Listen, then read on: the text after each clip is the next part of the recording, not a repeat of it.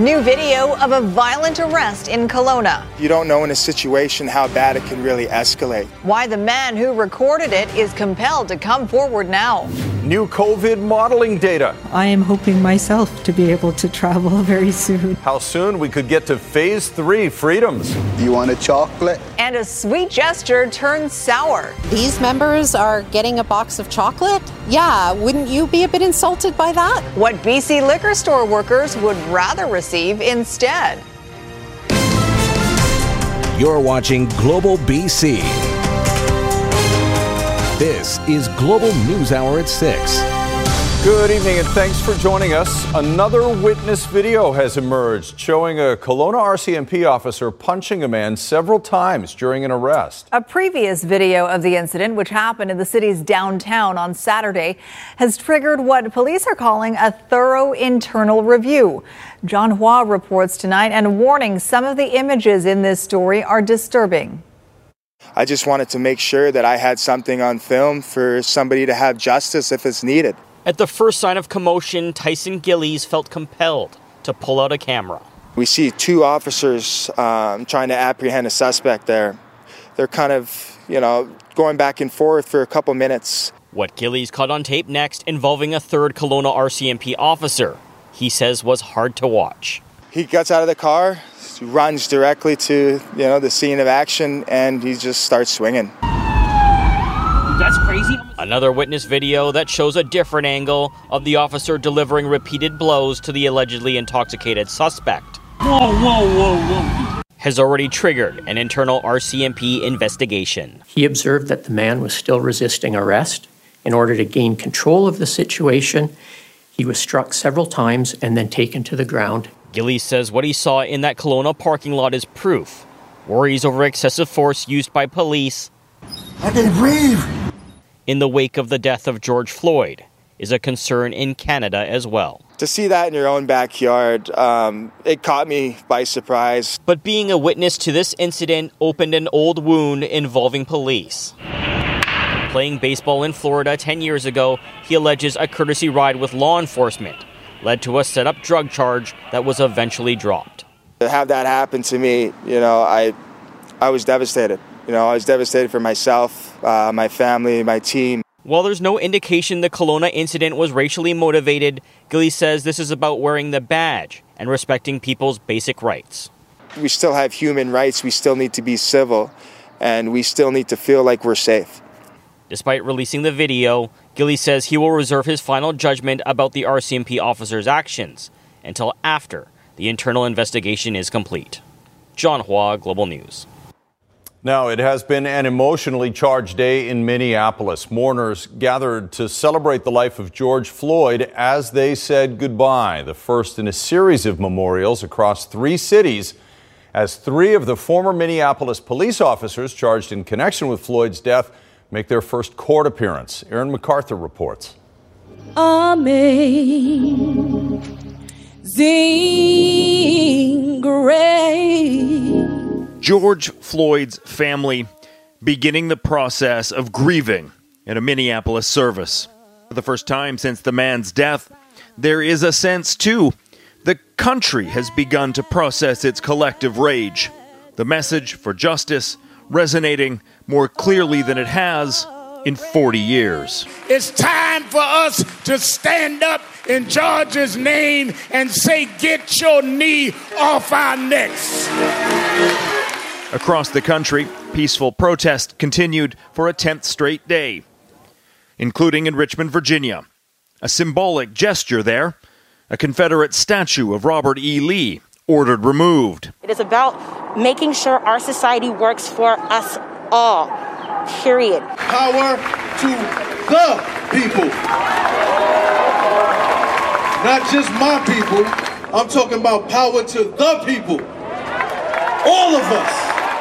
The demands for change being felt in the halls of the U.S. Capitol. As the White House resembles a fortified bunker, former senior staffers and Republican lawmakers distancing themselves from the president. Senators seemingly taking the message to heart, pausing, some on one knee, for 8 minutes and 46 seconds of silence. There are still tensions between police and protesters.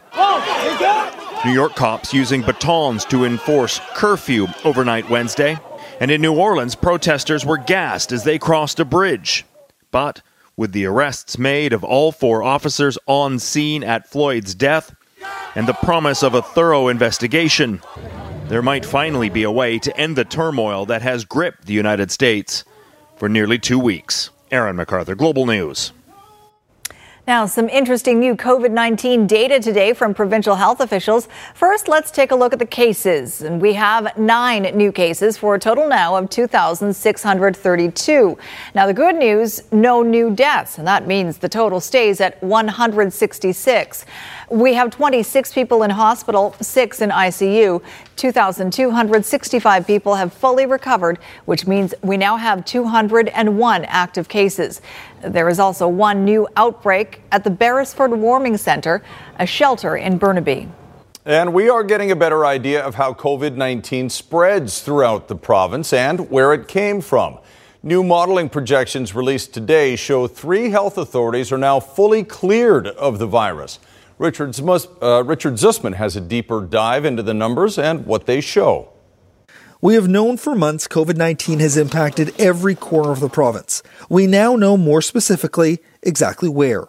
The Lower Mainland was disproportionately affected by COVID-19 with the outbreaks that we've had in long-term care. The province releasing data on Thursday showing for the first time cases by health service delivery and not the much larger health authority. From the province's first COVID-19 case until the end of May, there have been 540 cases in the city of Vancouver and 523 cases in Fraser South, including Delta and Surrey.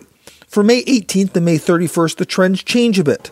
57 cases in Fraser South, 46 in Fraser East, including Abbotsford, and none in Richmond, a city that braced early for the virus due to cases in China. We talked about it in January and February about community activities to support people coming from China to self-isolate. As for where COVID-19 has come from, Washington State accounting for a few hundred cases, while cases from other places in Canada and Europe dominating the spread. One crucial reason, those attending the Pacific Dental Conference in early March. It was certainly an event that seeded a number of different areas of the province at a critical time when we were also getting a lot of transmission related to travel back and forth across our borders. Some good news Tuesday. There are now no new active cases in Northern Health, Island Health, and Interior Health. But still, health officials are once again warning British Columbians to go slowly, showing a likely resurgence in cases if people move back to their old behaviors too quickly, especially when approaching 80% of normal contact. So if our contact rate increases to 70%, we are likely to see a rapid growth. And 80%, we might see a rapid rebound in transmission in a very short period of time. But a surge like that is not inevitable. Dr. Henry going as far as saying if we continue following the guidelines, we could be entering the next phase of recovery in the next few weeks. Richard Zussman, Global News, Victoria. All right, let's bring in Keith Baldry now. And I want to go back to the number of new infections there, Keith. The province is reporting 9, but today it involves a little bit of fuzzy math. Maybe you can clarify it for us. Yeah, there's a new counting method going forward. So it's 5 new cases overnight from yesterday to today. 4 more cases have been added, and these are what are called epi-linked cases. People are presumed to have the virus because they're in close contact with people who have it, but they haven't tested positively yet or they haven't been tested. And that's going to be the new policy going forward, to get a better read of exactly how many people really have this virus out there by starting to count some of the people around the people who have tested positive. As we get out, we begin coming out of our lockdown or restrictive measures. And this began on the day that we came out of restrictive measures on May 19th, and that's going to be the new accounting system going forward.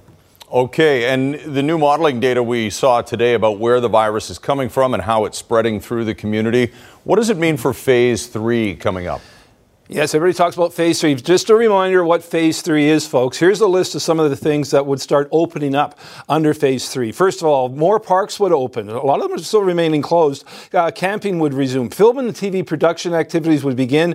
Movie theaters would open up. Personal services such as spas and non-medical massage would also open for business. And finally, hotels and resorts would get the green light to open. That means you could travel. When is this going to happen? Dr. Bonnie Henry again saying she wants to see the numbers on a fairly lengthy basis, 2 incubation periods. So she puts the potential phase 3 opening later this month. Here's the doctor.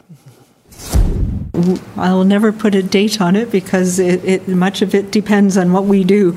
But we are very hopeful that we'll be moving into our next phase come the middle of June into July.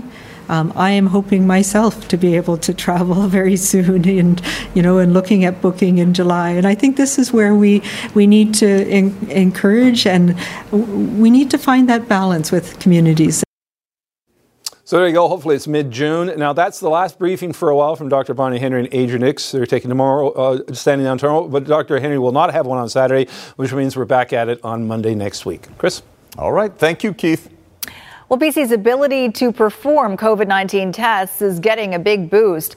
This machine, a Roche Cobas 6800 analyzer, is now being put to work at Surrey Memorial Hospital. The fully automated machine is able to test as many as 1,000 samples a day for the virus. The Swiss-made system was traditionally used for HIV and hepatitis B testing, but a COVID-19 test was quickly developed earlier this year. So BC can now perform about 8,500 COVID-19 tests per day. It was 1 week ago today the body of Gavin Deloise was found in a Burnaby park. He'd wandered away from Royal Columbian Hospital a few days before, where he'd been treated for a head injury after a car crash. Now we're learning about another eerily similar case from a man who lived it. Catherine Urquhart has the details. No, this shouldn't happen to another person ever again. 36-year-old Nicholas Turnbull is recovering from a traumatic brain injury. He suffered a brain bleed and broken ribs during a car crash in Mission April 3rd and was airlifted to Royal Columbian Hospital. I got hit hard and I blacked out. There's no memory from days before, and it's a big blur for a month after. 5 days after, still afflicted with delirium and amnesia, he walked out of the hospital.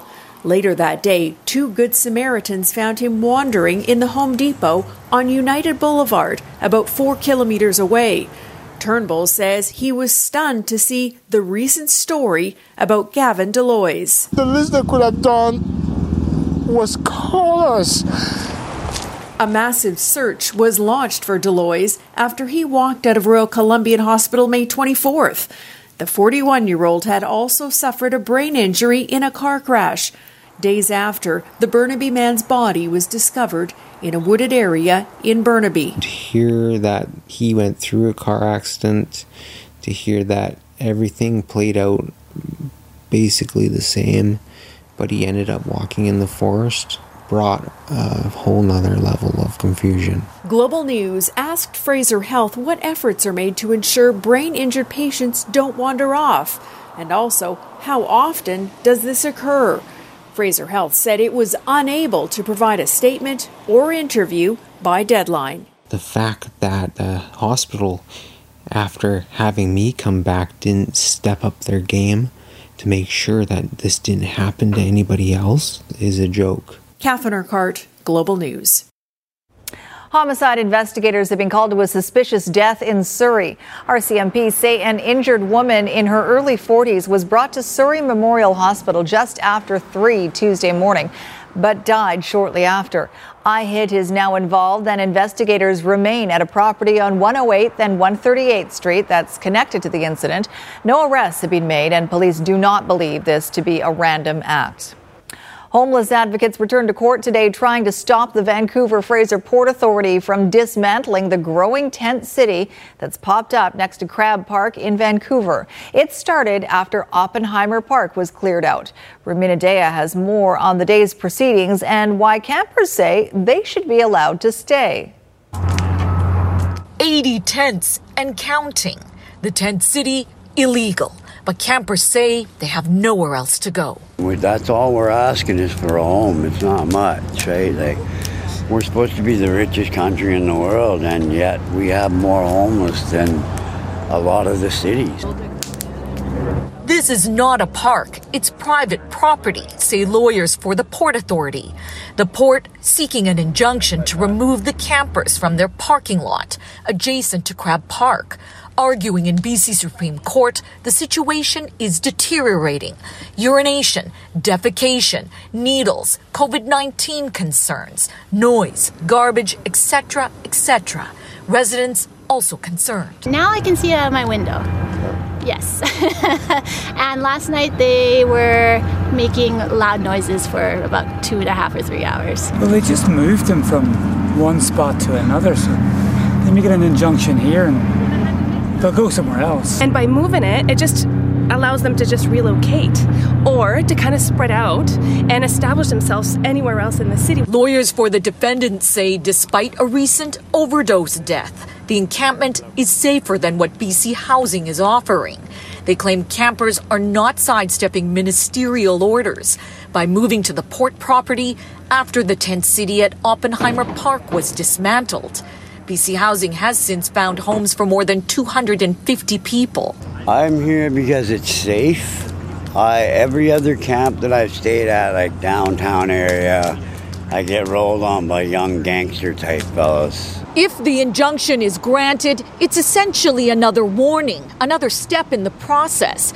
Chief Justice Hinkson questioning why the police can't enforce it if he decides to go ahead with an order. The case is expected to continue on Tuesday. Romina Dea, Global News. Victoria is wrestling with a homeless problem of its own. Despite purchasing 2 hotels and converting a hockey arena into space for the homeless, there are still at least 2 growing tent cities around the provincial capital. And now, as Brad McLeod reports, one city councillor is warning the government's efforts could end up making the problem worse. The effort to house Victoria's most vulnerable during COVID, unprecedented. Wow, they housed 344 since April 25th. But getting there has been confusing and seemingly just scratching the surface. Initially, 3 parks were put up to help socially distance people, but only Topaz Park worked. Meanwhile, Pandora Avenue downtown, packed. The emergency deadline to clear the 2 locations by May 9th was never met. But weeks later, blue fences are up and hundreds have been housed. I think what made it more challenging in Victoria is the housing sites that we negotiated came on in a staggered fashion. The Comfort Inn, purchased by the province for $18.5 million. The iconic Paul's Motor Inn, just grabbed for $15 million. Well, I'm afraid it'll be a bottomless pit of spending. City Councillor Jeff Young concerned after council recently pledged $300,000 for city staff to rent out as many motel rooms as they could for homeless people. Mayor Lisa Helps wasn't at that vote and has maintained the city isn't in the business of finding homes. I don't want to say that council's motion is only symbolic, but I think we're going to be hard-pressed to find not only any extra motel rooms, but in particular the support services needed for people moving into them. So far, the city has not found any suitable rooms. Soon after Topaz and Pandora were cleared, the city gave campers the green light to live at Beacon Hill Park. Then this encampment not many are referencing in an industrial area. To some degree, we're creating an attractive environment for people to camp in. Young believes it's drawing people from across the country. When we look at the data that we compile from our point-in-time count, the majority of the individuals are from their home community. Despite the Herculean efforts by advocates and volunteers, only a fraction of the estimated 1,500 homeless in the capital region have been housed so far. Brad McLeod, Global News, Victoria. An attempt to thank employees for working through the pandemic isn't going over exactly as intended. The BC Liquor Distribution Branch came up with the idea of a box of chocolates for its essential workers. Why they say the gift is insulting in just over a minute. Stunning video from Norway where an entire neighborhood slides into the sea. What may have caused it? Coming up on the NewsHour. And a startling development in the case of young Madeleine McCann, who disappeared as a child 13 years ago. That's coming up later. Right now, though, some workers who are deemed essential during the pandemic are getting a boost in pay, but not everyone is getting a bonus like that. The BC Liquor Distribution Branch came up with an idea to show appreciation to its staff, offering a small box of chocolates instead. And it's not going over too well. Ted Chernecki has the details. Do you want a chocolate? It's been 26 years since the movie Forrest Gump added these now famous words to the national vernacular.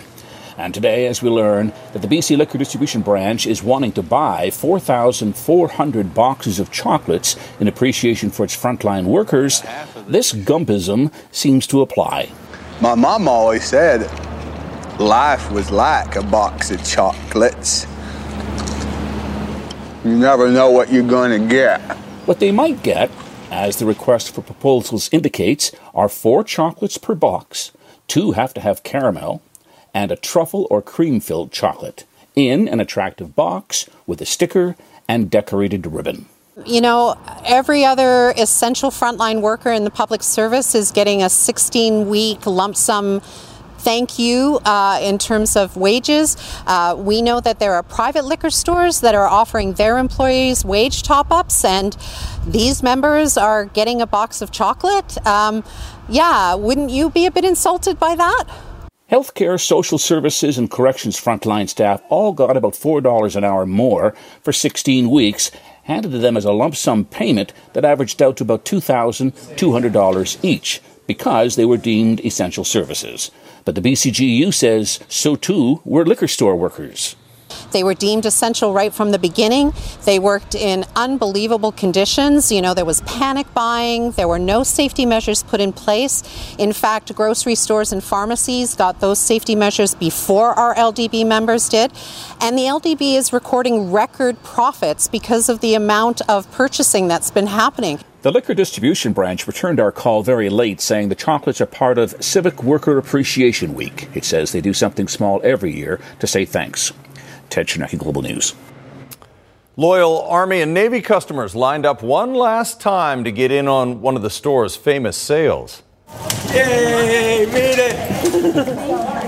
The bargain chain threw open its doors in New Westminster this morning for a final liquidation sale. Not just shoes, but everything in the store has been marked down as the company tries to empty the racks. The 101-year-old business recently announced it was closing due to financial issues blamed on the pandemic. One of the best places to get camping supplies. I'll miss it. Up ahead, time to take a second look at the school curriculum. I think it's long overdue. How current events like the Black Lives Matter movement could shape what's taught in classrooms. Also tonight, a warning about ticks and why you don't want to get one on you. Traffic is in good shape over here at the Patello Bridge. Minimal delays northbound and just pockets of volume southbound on McBride through the Queen's Park stretch. Bank securely from anywhere, anytime with CIBC. Whether it's paying bills, depositing checks, or transferring money in Canada and around the world, with CIBC you can do it all 24/7. I'm Trish Jewison in Global One at the Patello Bridge. It's long overdue. That's the sentiment from members of BC's Black community now that the Education Minister has asked the BC Black History Association to consult on the school curriculum. It's all in light of the widespread protests following the in-custody death of George Floyd in Minneapolis. Nadia Stewart reports. I have a little sister who's experiencing racism in school, and she's in grade 3. Mark Yale Simpson says what Black children in BC deal with now is the same thing he faced as a student, a curriculum that does not fully reflect them, something he and others have been calling on the Ministry of Education to change. A decolonization of education in general, where those who had been oppressed, such as Black folks and Indigenous peoples, are finally being showcased as contributors to our society. Given what's happening south of the border and protests here at home, I have written to the BC Black Historical Awareness Association. The province's education minister says they are looking at the curriculum, acknowledging systemic racism and their need to confront it. We want to work as a government with the Minister of Multiculturalism, with the Premier and others to make sure that we are being inclusive, that we are tackling systemic racism in all its forms. I hear what people say, but what is most important is what they do. Vancouver's first Black School Board trustee, Sadie Keene, says the absence of representation in the curriculum has a deep impact on children. The difference of being able to see yourself reflected and the impact that makes on you in terms of validating who you are and saying that you are important and valued and present. On Twitter, Simpson encouraged British Columbians to write the ministry, asking for a Canadian Black history curriculum and a database to track incidents of racism in BC schools. They're vocally supporting ending anti-Black racism and racism in general, and I'm hoping that they take concrete steps to implementing solutions. Anything less, he says, won't do. Nadia Stewart, Global News. We're going to stay on that theme because calls to end racism have taken many forms, from people filling streets around the world in protest to posts on social media. Conversations about the reality of racism in our daily lives have to happen. But there's a difference between talk and action. Abigail Beeman takes a look at the concrete steps that could stop racism in Canada. Warren Clark is studying the experiences of young Black men in employment training programs for his PhD. He hears about racism a lot, and he also lives with it. It happens regularly enough where it's disgusting. And, I'll give an example. Since I moved to Ottawa, I've been pulled over by police more than 20 times, easily. Clark says in order to see systemic change, we need to first acknowledge the system. Everything we do, what we learn through education, how we behave is through whiteness. Ralston King is the first Black city councillor in Ottawa, elected only last year. It's going to take a long period of time to address it. But the key is ensuring that we start to address it and we start to really build the tools that can address racism within our institutions. One of those tools, the City of Ottawa's Anti-Racism Secretariat, focused on equality, everything from health to housing to employment. The federal government launched a similar one in 2019. This week, the federal New Democrat leader made specific calls for more action, an end to over-incarceration of Black and Indigenous people, and an end to racial profiling. There could be clear legislation banning that practice from the RCMP, CSIS, Border Security. The Liberal government tells Global News discrimination in the public service is illegal under the Charter, and it's been working to make changes to the justice system to break the cycle of criminality. There is more that we need to do as a country and as a government, and we will be acting. We'll have more to say about this. Warren Clark supports Singh's ideas, but says the focus needs to be more broad than policing. We need to focus on the problem holistically. Abigail Beeman, Global News, Ottawa. Up next, a safer way to worship. What one church is doing to warn visitors if they're committing a social distancing sin. And the landslide that wiped out a whole neighborhood without a single injury.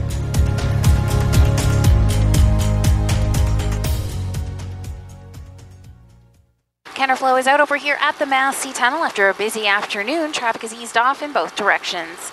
Bank securely from anywhere, anytime with CIBC, whether it's paying bills, depositing checks, or transferring money in Canada and around the world. With CIBC, you can do it all 24/7. I'm Trish Jewison in Global One at the Massey Tunnel.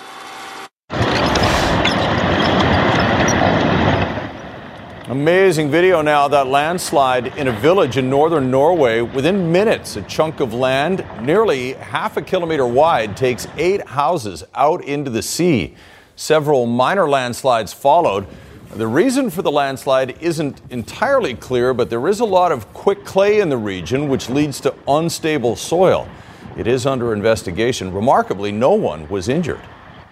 New developments in the disappearance of Madeleine McCann 13 years ago. Officials now believe the British girl is dead. McCann went missing in 2007 while on vacation with her family in Portugal. She was just 3 years old at the time. A 43-year-old German national is being investigated in connection with the case. The imprisoned child abuser lived near the resort around the time of Madeleine McCann's disappearance. The child's body has not been found. A 26-year-old Indigenous woman from BC has died after being shot by police in northwestern New Brunswick. Chantel Moore had only recently moved to Edmundston from Port Alberni. And despite how police described the events that led to her death, Chantel's family still has questions. Global's Cami Kepke reports. Family members say Chantel Moore moved from Vancouver Island to Edmundston, New Brunswick, looking for new opportunities. She was looking forward to starting her new life. Instead, her relatives are mourning the 26-year-old's death in an officer-involved shooting. Edmundston police say early Thursday morning they were called to her apartment to check on Moore because she was being harassed over social media. The woman in question just opened the door and attacked the officer. Went after the officer with a knife in her hand. So the officer had no choice to back up and to use his firearm to protect himself. Moore was pronounced dead at the scene.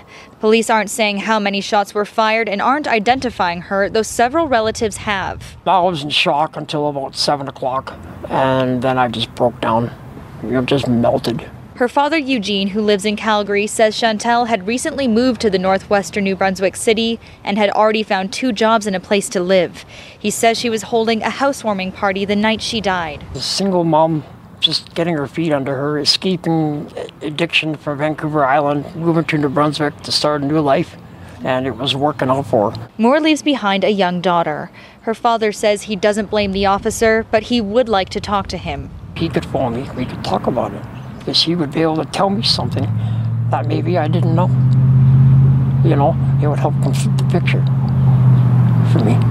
The officer involved has not been suspended, but the Edmundston Police Force says he won't be at work in the coming days.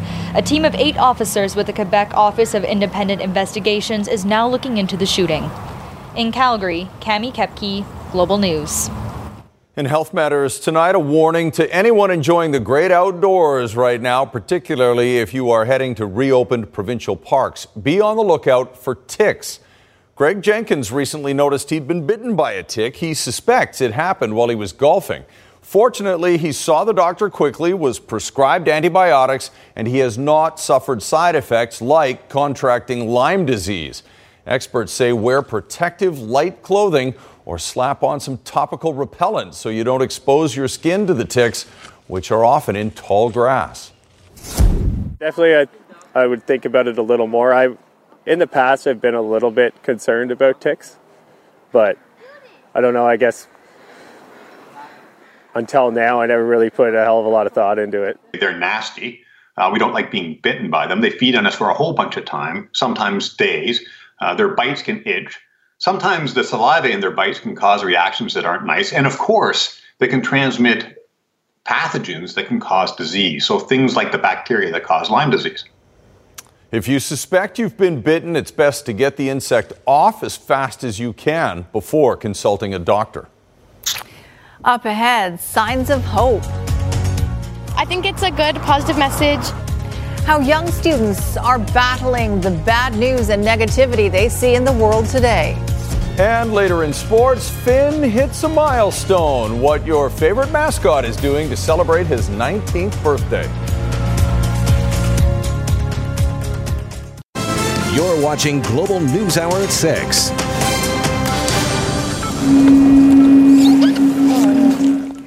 Italy's iconic Cathedral of Santa Maria has introduced a new gadget. Why visitors are praying it doesn't go off right after Christie's forecast.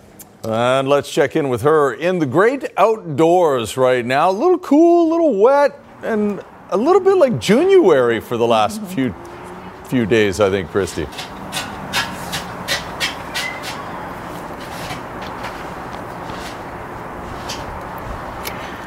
Well, hi, guys. You know what? It turned out to be a beautiful day today after wet weather this morning, that's for sure. We saw a nice day, though, across much of the province. Lots of people sending me photos. Let's have a look at them. This one from John Booswood. This is Vassaux Lake, and another one of Rice Lake. So, yes, certainly some blue sky after the rainfall we saw today, but there were a number of thunderstorms across the region. So it's a good time to just give you a quick update on some rules of thumb. So, in general, if you hear thunder, it is best to take shelter. Go inside, or maybe a car if you don't have the ability to go inside of a house. 1 mile is about 5 seconds between the time you see the lightning flash and the time you hear the thunder. So a good rule of thumb is actually 30-30. If there's 30 seconds between that lightning strike and you hearing the thunder, it is best to suspend outdoor activities for 30 minutes. You actually have a chance of being struck by lightning even if it's 30 seconds away. Now, as we head into tomorrow, another system set to push in. A chance of showers for Metro Vancouver in the afternoon, but it's more likely that we'll start to see that moisture in the evening, although there will be a number of areas in southern BC that will start to see it in the afternoon. So starting off dry tomorrow for southern BC, but you will start to see that rainfall later on, so increasing cloud, and we'll certainly see that here across the Metro Vancouver region. And that takes us into our weekend, everyone. So Saturday starting off wet. I'm keeping our fingers crossed my fingers crossed for breaks of blue sky late Saturday. So that's late afternoon. I think you'll finally get you a little bit of a break, and Sunday not looking too bad at all. And I'll leave you with one last beautiful shot of Salmon Arm. You can see some blue sky and clouds in the background. That is the case across much of the province today. Okay, back to you guys. Thank you, Christy. Well, with lockdown measures easing in Europe, one Italian tourist attraction is enticing visitors back with an innovative physical distancing gadget. The iconic Cathedral of Santa Maria in Florence has introduced a vibrating necklace. The device is handed out at the entrance to each visitor following a temperature check. When two people within the church approach and get within 2 meters of each other, the device will beep, it'll vibrate and turn red. The technology was initially being used to warn truck drivers if pedestrians got too close. We should wear that here on the set. Right? It might be going off. I don't know. It's pretty close. All right. Squire is here now. There's a birthday in the Canucks organization. There is a birthday in the Canucks organization. We were actually at the party today. And that birthday was for one of the most popular Canucks. Well, it was Vincent's birthday a little while ago, but today it's Finn's. He is 19 years old as the Canucks mascot. Happy birthday, Finn. And have current events got you down? These students have something to lift you up.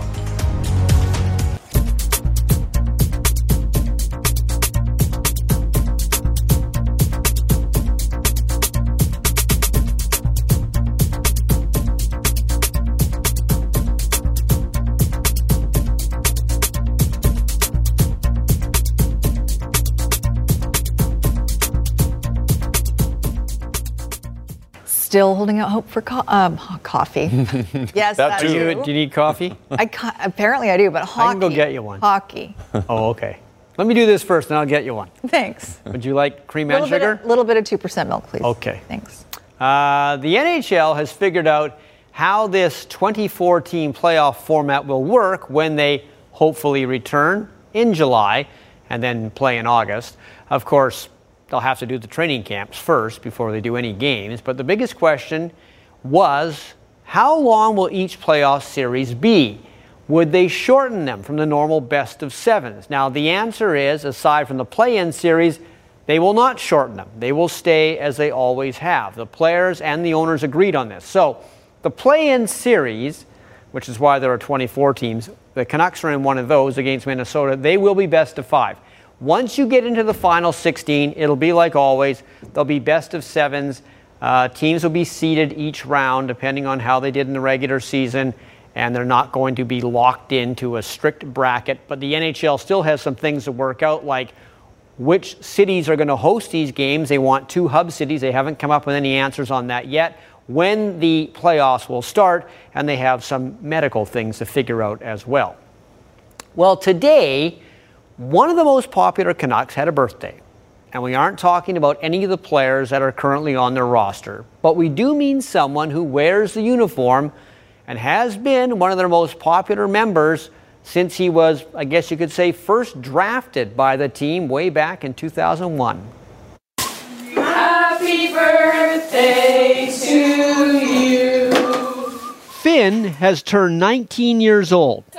We aren't sure what that is in whale years, but we do know he was born close by, and also he's the Canuck who logs the most minutes every season. Finn is always so important to the organization, but he's been the MVP so far here in this pandemic for us when it comes to connecting with our fans.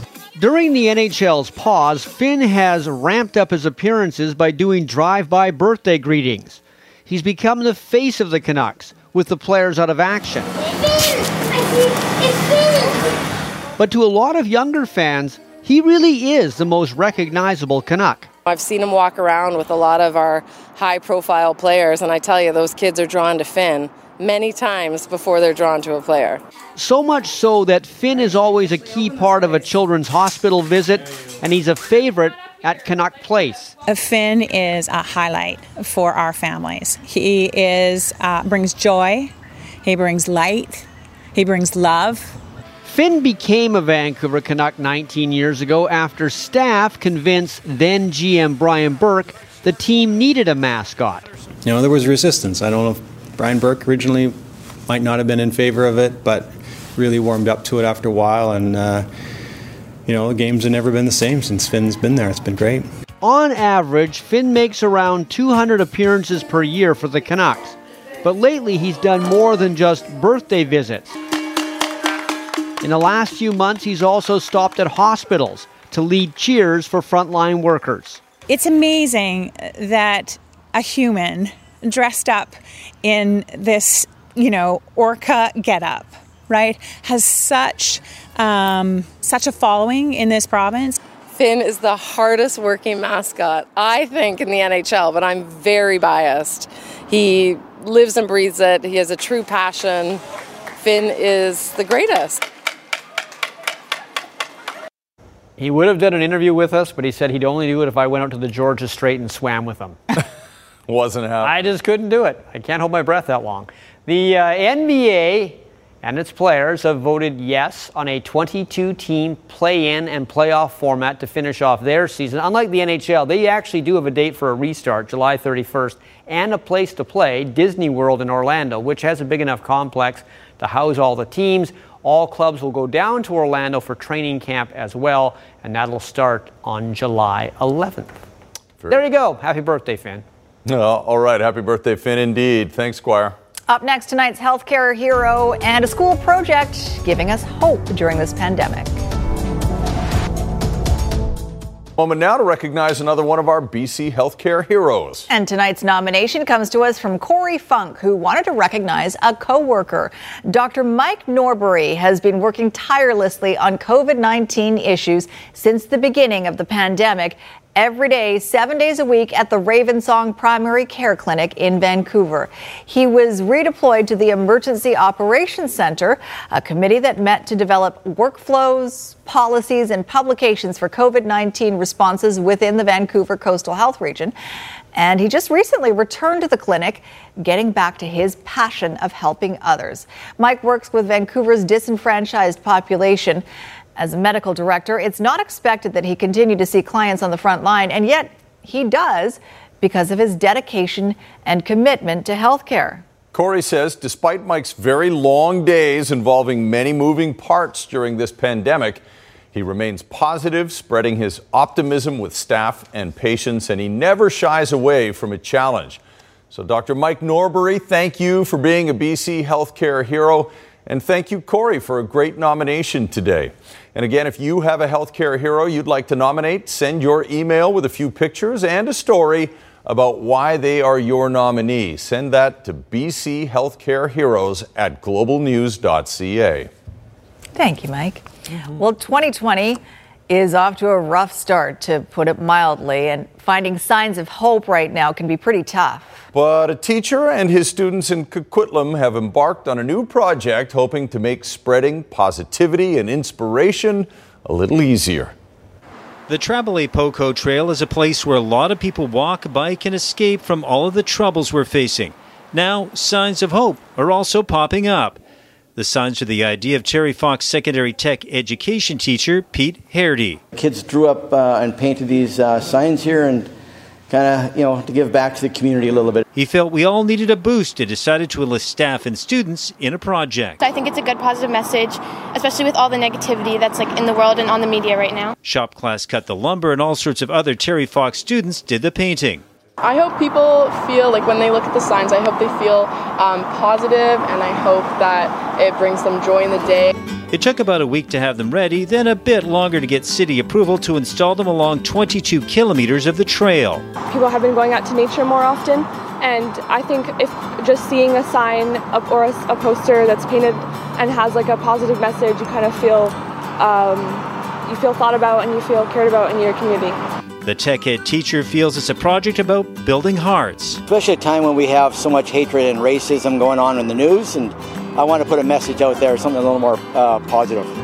The students feel it's time for even a little bit of positive news. Right now, it's the little stuff that matters the most because we aren't able to do big things. Ted Field, Global News. Boy, do we ever need some positivity these days. That's a perfect way to end the show. Thank you very much to those three and their teacher and all the kids at Terry Fox and all the kids who have hearts and rainbows in their windows. It's been really something to see it in our neighborhood, too. Speaking of positivity, the 7 o'clock cheer starts in just a few seconds. Happy banging. Have a great night, everybody. Good night, all.